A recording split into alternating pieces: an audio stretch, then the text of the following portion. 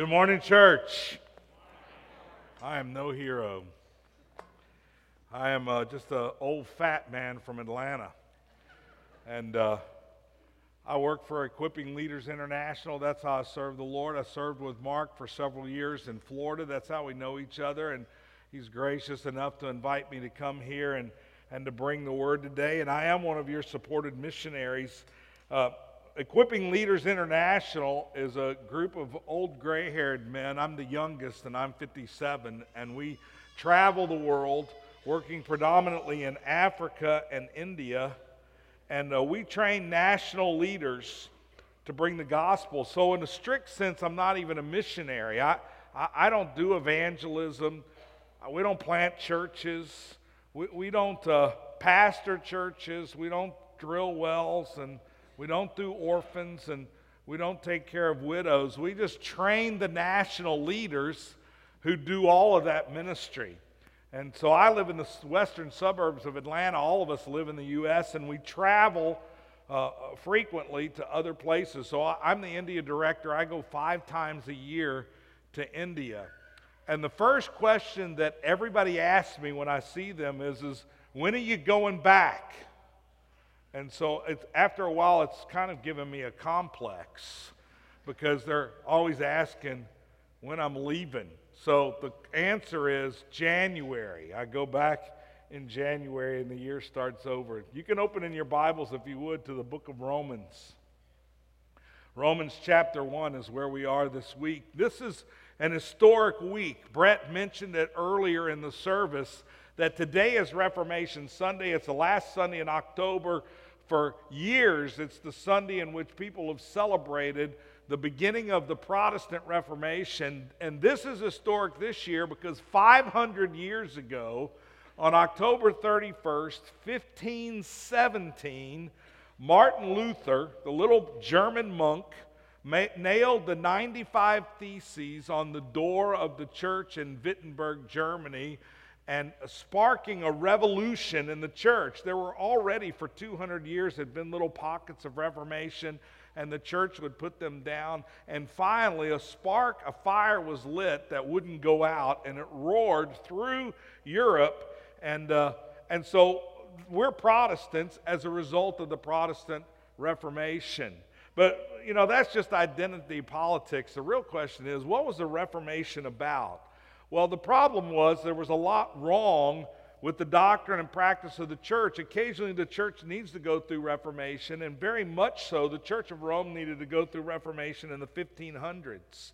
And so the Reformers had 3 main issues that they were concerned about: Scripture, faith, and grace.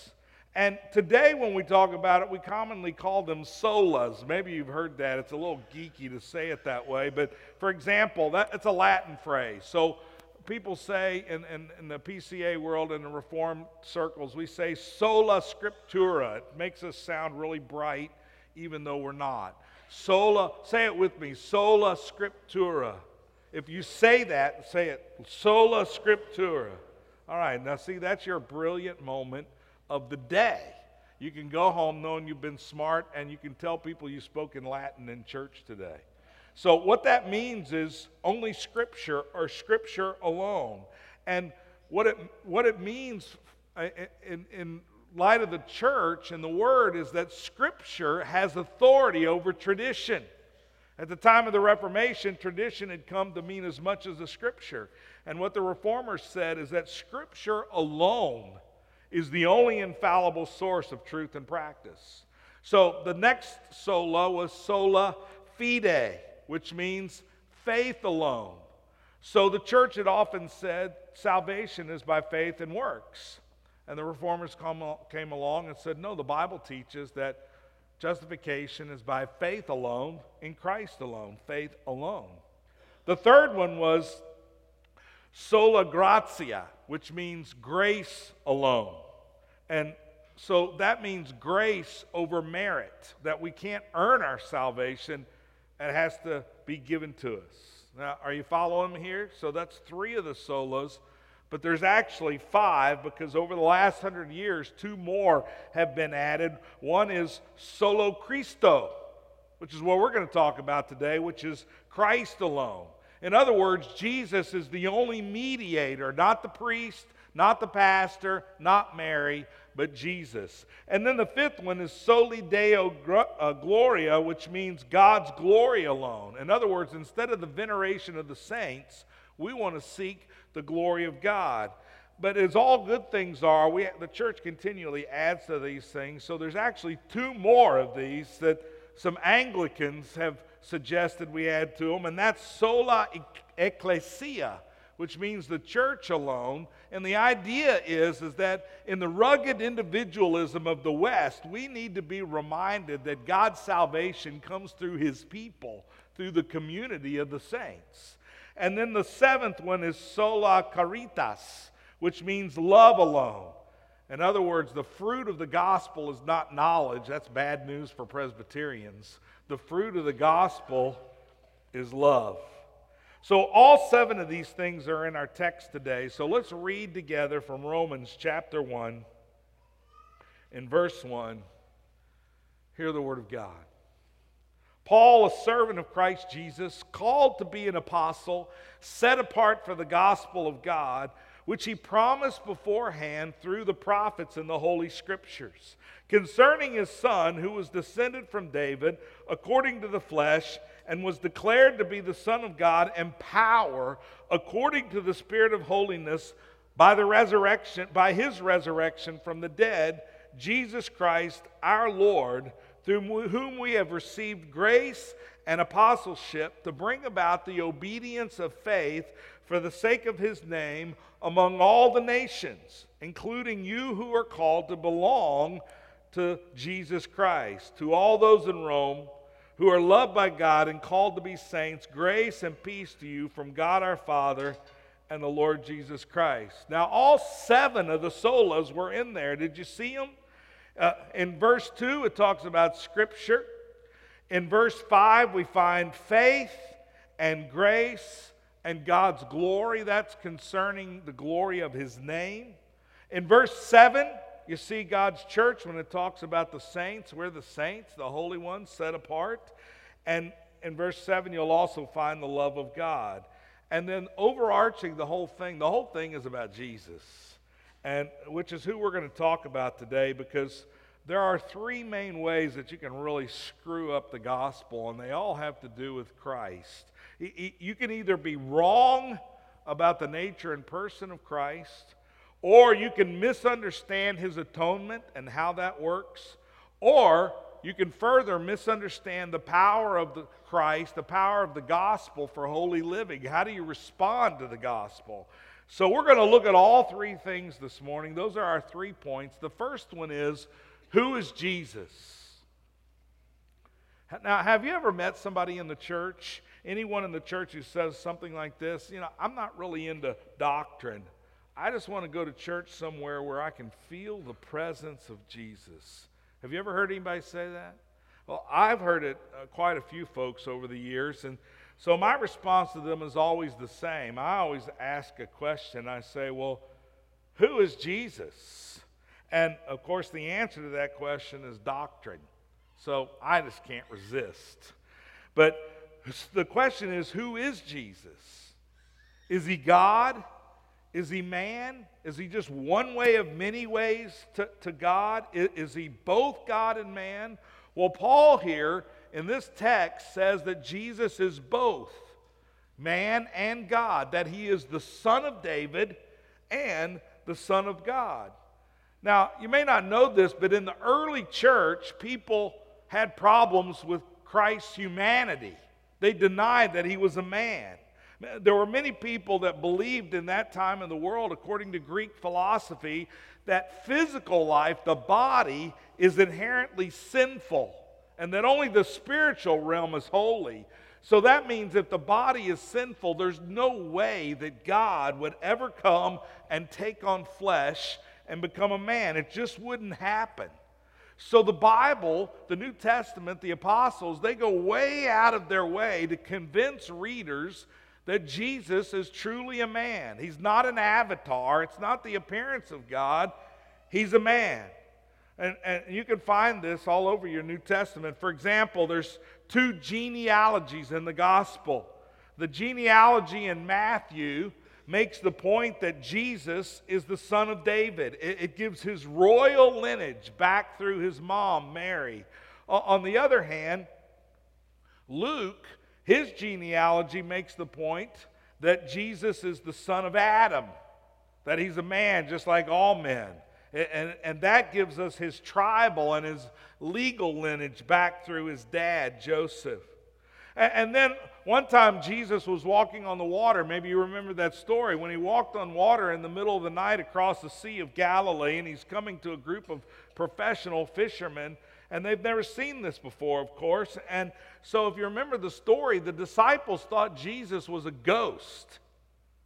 After all, no human being can walk on water.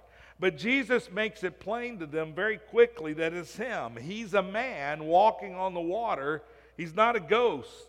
And after the resurrection, of course, they think the same thing. When Jesus just appears in the upper room, they think he's a ghost. And he says, look at my hands and my feet. They can see the scars. He says, touch me. I have flesh and blood. I'm not a ghost. And then the clincher, that's what every good Southerner does. He eats a piece of fish. Because, you see, this error was so prevalent that the Apostle John even begins his letter, 1 John, with this affirmation. He says, the one whom we have touched and have seen, that this is the one that we declare to you. And then in chapter 4 of that same letter, he says that if you deny the humanity of Jesus, you are Antichrist. Now that's pretty serious. If you deny the humanity of Jesus, you're Antichrist, because Jesus was a man. He can't be a mediator for us unless he's one of us. But now we get to the modern world, and it's the opposite problem. You know, we live in a scientific age, the age of reason. There's no doubt about the humanity of Christ, but modern skeptics, well, they doubt his deity, including many of the cults. Maybe some of you struggle with that. So I have a question for you this morning. Here's my question. What is it that zebras have that no other animal has? What is it that zebras have that no other animal has? Do you know? Anybody want to take a shot at it? Yeah, it's not stripes. Tigers have stripes. Baby zebras, that is exactly correct. Zebras have baby zebras. No other animal has baby zebras. So what is it that God has that no other being in the universe has? A son.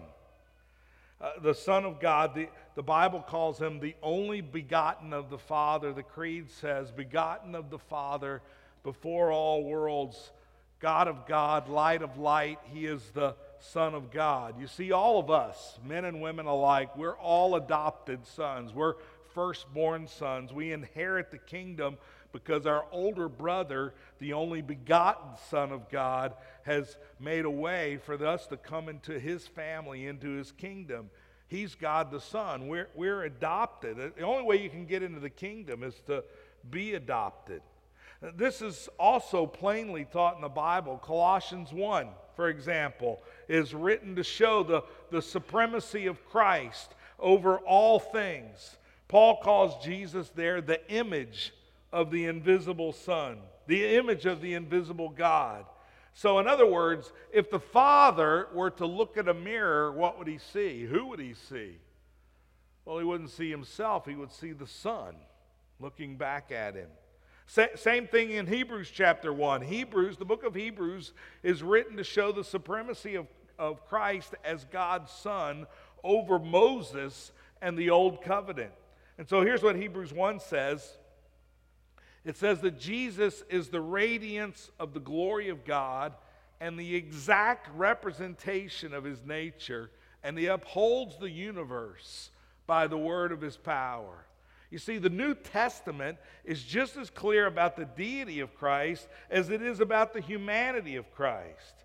But you know, I remember 40 years ago, being a young Christian, having just come to faith and having some doubts about all this. Well, I can tell you, we don't have time today to go through all the New Testament for me to show you all the places that teach the deity of Christ. But I will say, just read the book of John.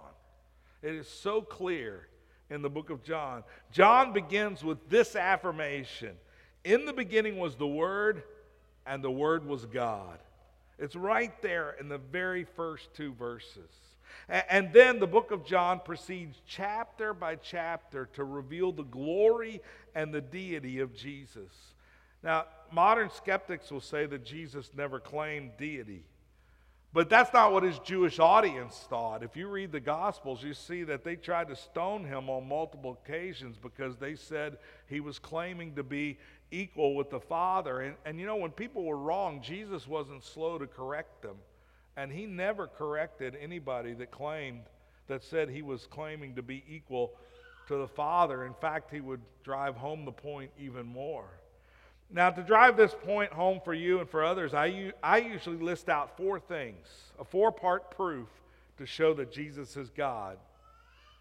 The first is that Jesus has the names of God. He's called Lord right here in this passage. He is the great I am. He's Jehovah. He's Yahweh. He calls himself that in John 8, and he calls himself that when he walked on the water. At the beginning of the Gospels, John the Baptist says that he's preparing the way for the Lord. And the Gospel quotes from Isaiah 40. And if you go look at that passage in Isaiah 40, it's talking about Jehovah. So you see, Jesus is Jehovah. In Revelation 1, Jesus is called the first and the last and the living one. Those are both names of God alone. So Jesus bears the names of God, and those are just a few of them. Secondly, not only does he bear the names of God, Jesus does the works of God. He heals the sick. He drives out demons. He raises the dead. He controls the wind and the waves, so much that it makes the professional fishermen who are used to the winds and the waves, it makes them fearful, not of the waves, but of Jesus himself. He walks on water. He forgives sin. And the great miracle that shows that he is the Messiah, he's the Lord, he feeds the 5,000 and the 4,000, manna from heaven. He's the creator and the sustainer of life. He upholds the universe by the word of his power. That's why we pray for the sick. The only way the medicine ever works, it doesn't have any magic. The only reason medicine works is because Jesus makes it work. So, not only does he bear the names of God, he does the works of God. Thirdly, Jesus has the attributes, the characters, the characteristics of God. He's forever. He's eternal. He's immortal. He knows people's thoughts when they think them. He's sinless. He's holy. He's perfect in righteousness. He is the image of the invisible God and the exact representation of God's nature. And then fourthly, not only does he have the names and the works and the attributes of God, Jesus receives the worship of God. You know, for anyone to receive worship in God's place would be idolatry and blasphemy. At the end of the book of Revelation, when a mighty angel appears, John, the apostle, falls down to worship the angel, and the angel says, no, don't worship me. Worship God alone. So Jesus received that worship, because to worship anyone but God would be idolatry and blasphemy. But Jesus never corrects anyone for bowing down and worshiping him. After the resurrection, when his doubts are relieved because he touches the scars and puts his hand in the side of Christ, he bows down before him and he says, "My Lord and my God." And it happens throughout the book of Revelation. You see, if he bears the name of God, does the works of God, has the attributes of God, and receives God's worship, then he must be God, right? You know, we have a saying in the South: if it looks like a duck, and it walks like a duck, and it sounds like a duck, and it tastes like a duck, it must be a duck. Jesus is God. He bears the names of God. He does the works of God. He has the attributes of God, and he receives God's worship. So who is Jesus? Jesus is the Son of David and the Son of God. He's the Son of God and God the Son. He is the God-man. He's the one mediator between humanity and deity. So the second question that arises then is, so what? What did Jesus do? What did Jesus do? Well, Paul says in our text this morning that he rose from the dead. Now, I don't know anybody else that rose from the dead, not under their own power. Jesus rose from the dead. You read some of these books that come out to try to prove heaven exists because somebody came back from the dead. Well, I know heaven exists because Jesus came back from the dead. That's really significant, and the resurrection of Jesus is enough significance to spend some serious time thinking about the gospel, the good news of God. You know, all over the world, in every generation, every culture asks the same question: how can I be righteous? How can I be acceptable before a holy God? How can I have hope that I will be acceptable on the day of acceptance? How can I be moral and good? It's the same everywhere, in every tribe and every culture. Everyone's asking that question. And then the answer to that question is found in a culture's religion. And there are many religions, the religions of men, I call them. You know, secular progressives in our culture answer the question through politics and the government. To be moral for a progressive is to have the right political views. And so if you have the wrong ones, if for some reason you're a bigot denying homosexual marriage or gender change or whatever it is this week, if you're a bigot in some fashion, then you are immoral, intolerant, and unacceptable. You know why the left is so devastated and in turmoil over Donald Trump? Is because they don't want Donald Trump to be their pastor. Because for the progressive, the president is meant to represent all that is right and good and moral with the world. So they don't want Donald Trump to be their pastor. And quite frankly, I don't want Donald Trump to be my pastor. Now, on the right, conservatives, on the other hand, measure righteousness through religious and family values, measuring people by the Ten Commandments or by abortion or sexuality or divorce or homeschooling or Christian schooling or some other measurement in which we regard whether people are righteous or not. But you see, both sides have the same problem. When is it good enough? When is it enough for the day of acceptance, for the day of judgment? For Islam, it's the 5 pillars. For Judaism, it's the law of Moses. For Buddhism, it's striving after the true self that's hidden somewhere inside. For Hinduism, it's a matter of pleasing Shiva, the destroyer. All religions are the same. They have the same kind of requirements. What do I do to make myself acceptable to a holy God? And along in all that mess comes the gospel. The good news that the righteousness that God requires is the righteousness that God provides. That's good news. It's so good. You see, it's not about what I do, it's about what Jesus has done. It's not me who has to do something righteous, it's Jesus who does what is righteous, and then I receive His righteousness by faith. All those songs that we sang this morning make this point again and again. Very simply, the gospel is this: Jesus lived the perfect, sinless, and righteous life in my place and yours. And then Jesus died on a cross for our sins, and He rose from the dead for our justification, declaring us righteous even though we're still sinful. Now that is amazing.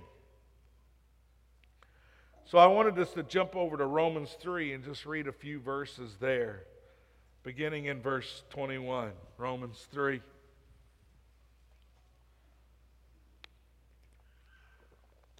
Verse 21 says, "But now the righteousness of God has been revealed or manifested apart from the law."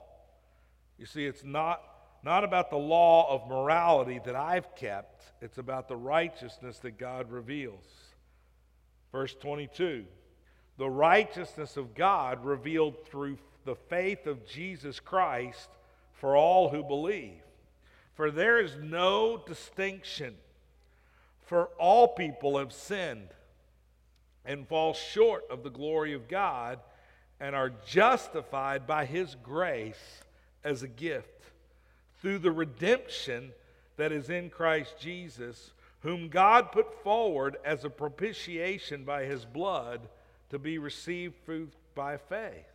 This was to show God's righteousness." Now, there's about 5 sermons in those 5 verses. There's a ton of stuff there. All the solas are there again. So we only have time to point out a couple highlights. What this says very simply is that we're all sinners and we got a problem. That no matter how hard we try, whether it's through politics or family values or right education or religion or the 5 pillars or the true self, none of it's good enough because we're not good enough. We can't do it. We're not righteous enough, and on an honest day, everybody knows it about themselves because nobody even keeps their own judgments. Really, that's the standard. It's not the 10 Commandments or the Bible. The standard is, do you keep your own judgments? Do you follow your own rules? Do you keep your own standards, or are you a hypocrite? You see, hypocrisy may be our greatest fault. I don't know anybody that keeps their own judgments. And what we find in India is that people think because they're religious, they're good enough. And there I use a cricket illustration, but here I'll talk about baseball because you don't know what cricket is. Baseball, the batter hits the ball and he runs the first. If he's 30 feet from the base when the ball gets there, is he out or safe? What about if he's 1 stride from the base? What about if it's boom, boom, and the ball gets there first? See, it doesn't matter how good you are. It doesn't matter how close you get unless you're there. You're out. And that's the way it is with righteousness.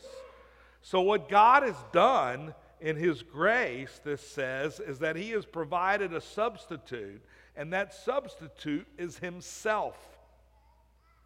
The eternal Word, the second person of the Trinity, comes as the Lord Jesus and becomes a righteous man, a righteous substitute. And He does that by being a propitiation for our sins. Now that's one of those $20 words that nobody knows what it means. Propitiation means to appease God's wrath. Okay? It teaches that God is angry with the wicked and that that God needs appeasing. In Hinduism, in India, you appease Shiva's wrath. He's the destroyer. Instead of a redeemer, Hinduism has a destroyer. So you worship Shiva to keep him from being angry at you so that he'll be angry against your neighbor instead. It's a competition of righteousness so that Shiva will destroy somebody else. So what this says here is that the wrath and judgment that I deserve is put on Christ, and I am propitiated by His blood. Now that sounds rather barbaric to modern ears, doesn't it? It's like watching Game of Thrones or something, but it's in your Bible. So is it barbaric or not? Is it old-fashioned? The question is it love that brings our forgiveness, or is it justice and wrath? That's the question I ask the pastors all the time in India. Is it love or justice? Which is it? Is it barbaric and old-fashioned and out of date, or is it loving and eternal? So let me give you an illustration. Now suppose Mark Brochet was to be in a car wreck on the way out of the parking lot today, and somebody smashed into his beautiful Honda Accord. That That would be a horrible thing. If it was my Ford Taurus, it'd be reason to celebrate because then we could replace it. But Mark has a newer car, and it's a Honda. So we don't want that to be in a wreck. So he's minding his own business, and somebody hits him hard, right in the front wheel. The car is a mess, and it's undrivable. And of course, it's not a church member who does it, but it's one of those nasty people out there who don't have insurance. Now, what do you think Mark would do? Assuming he's okay. He's okay. But what would he do? Would he be mad? Would he jump out of the car and would he yell? Look what you've done. You've messed up my car. You're going to have to pay for it. I sure hope you have insurance. Would he be so mad that he'd grab the guy by the collar and shake him? Yelling, you got to pay. What would you do? Would you be mad? Or would Mark forgive, do you think? What do you think he'd do? Would he be angry or would he forgive? Well, suppose the man begs for forgiveness. Sir, oh, sir, I have no insurance, but I also have no money. I didn't mean it. I'm so sorry. Would you please forgive me? You think at that point Mark would forgive him? He's your pastor. Would he forgive him? Or would he be angry? What do you think? Well, here's what I want you to see. Regardless of whether Mark pays or the perpetrator pays, somebody has to pay for the car or it's a loss. Somebody has to pay. And if the man pays himself, well, all is good. But the problem is he can't pay and he has no insurance. He's just like a sinner before a holy God. And if Mark forgives, then who has to pay for the wreck? Well, then Mark has to pay, right? The one who forgives is the one who pays. That's the way the gospel works, you see. Forgiveness is never free.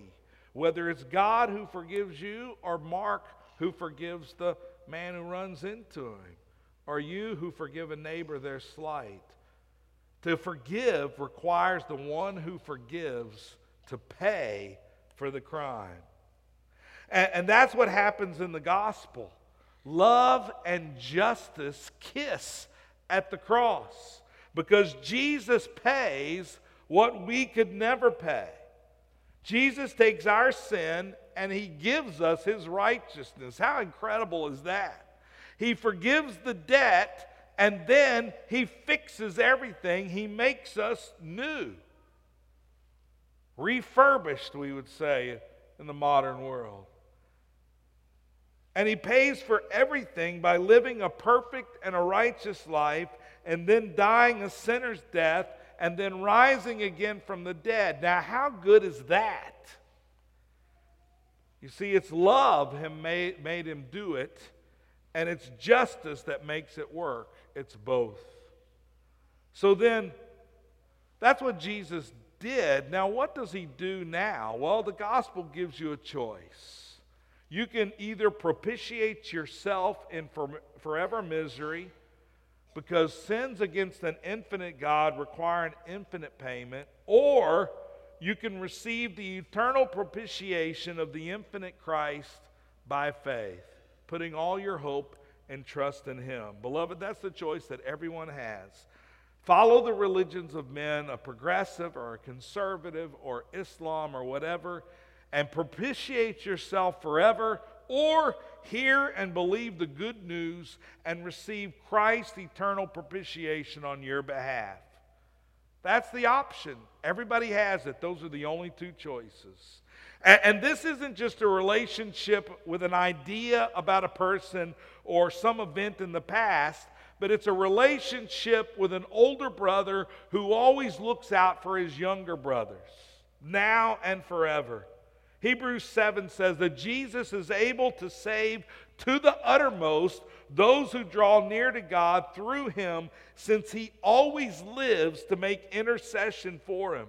Now, intercession is another one of those $20 words. It's in your order of service, and it means to stand in somebody else's place. We usually use the word intercession in the church for prayer. That's what Mark did this morning. He did our prayer of confession and the prayer of intercession. Because prayer is a means of interceding, standing in someone else's place before God. But I don't want you to think of Jesus as his eternal intercession as prayer. That's not what it is. He's not down on his knees before the throne of God, forever mumbling prayers on our behalf. No, his finished work is continual intercession.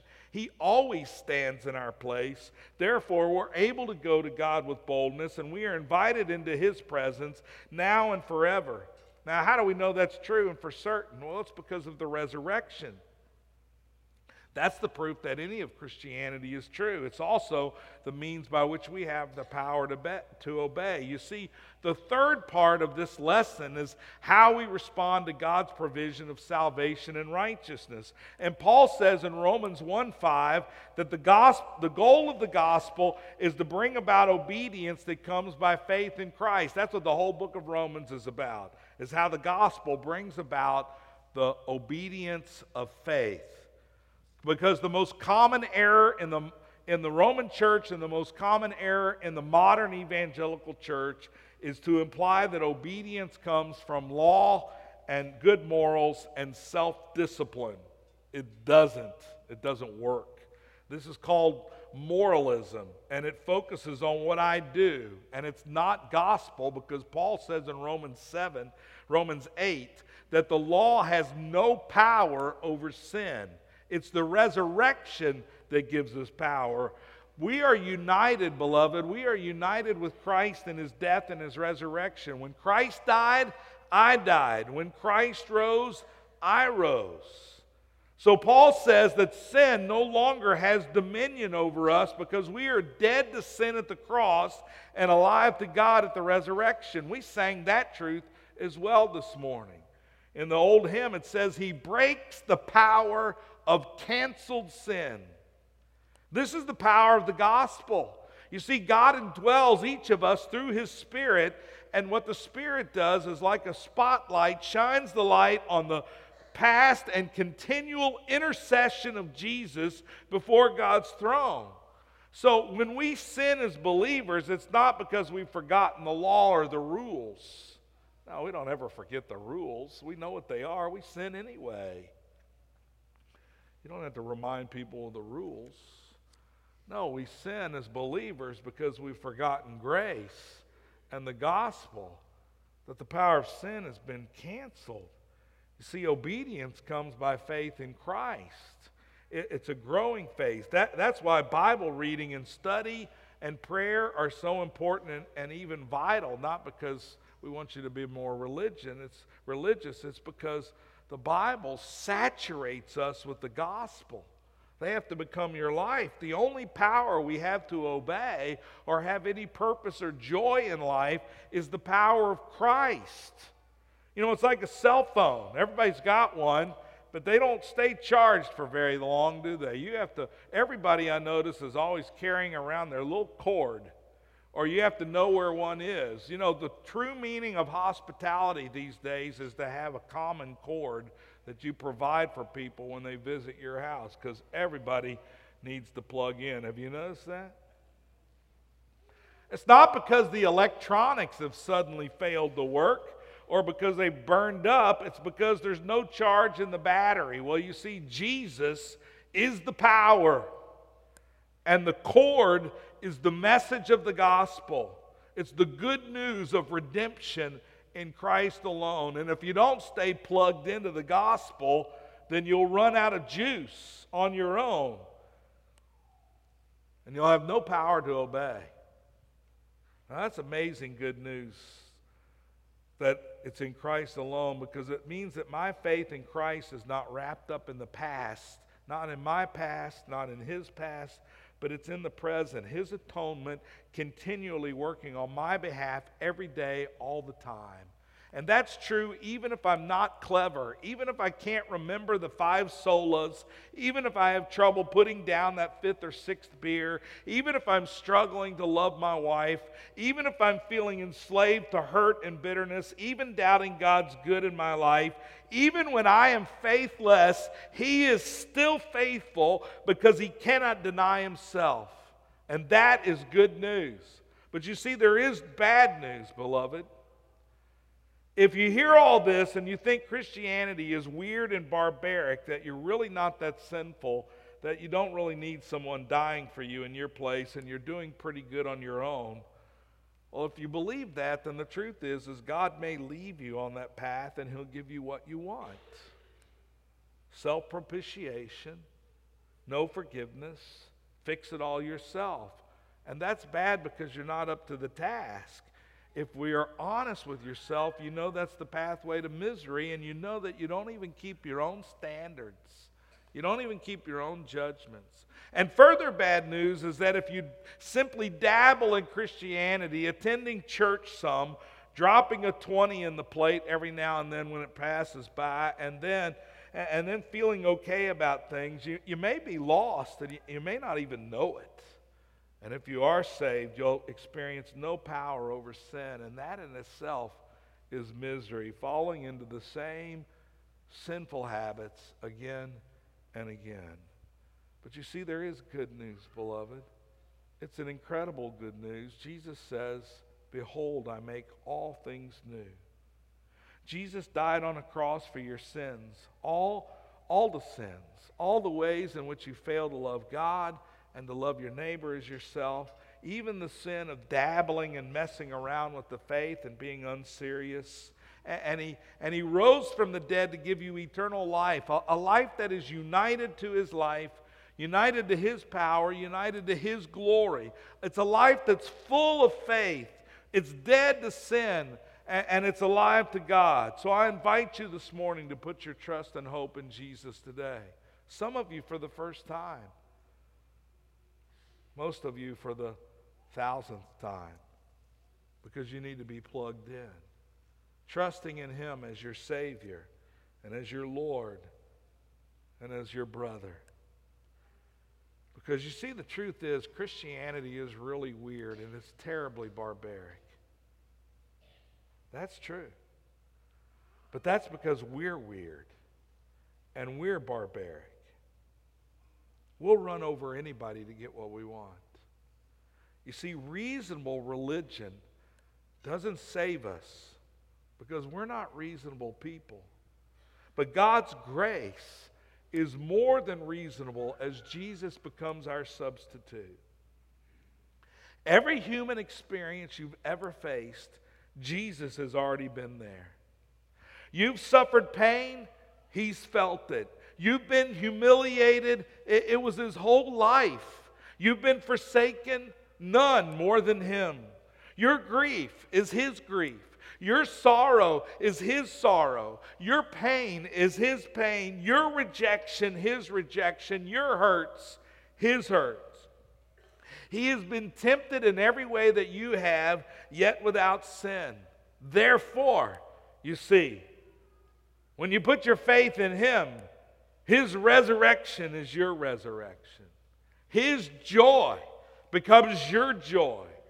His power becomes your power. His faithfulness, your faithfulness. His glory, your glory. That's why we're celebrating the Reformation. You know, every Sunday's Resurrection Sunday, and the truth is every Sunday's Reformation Sunday. Because that's why we believe in solo Christo, in Christ alone. Because there's no other hope and there's no better place to be than under His rule as Lord and in His care as Big Brother. And that, my friends, is the glorious grace of the gospel. Let's pray together. Our Father, we thank You for Your grace. We honor You for Your love. We're amazed at the goodness of Your love, that while we were yet sinners, Christ died for us. Hardly ever will anybody die for a good man, but you show your love for us that while we were still sinful, Christ died for us. That's amazing love. So on this Reformation Sunday, Lord, would you drive home the gospel to us more deeply than ever before, some for the first time?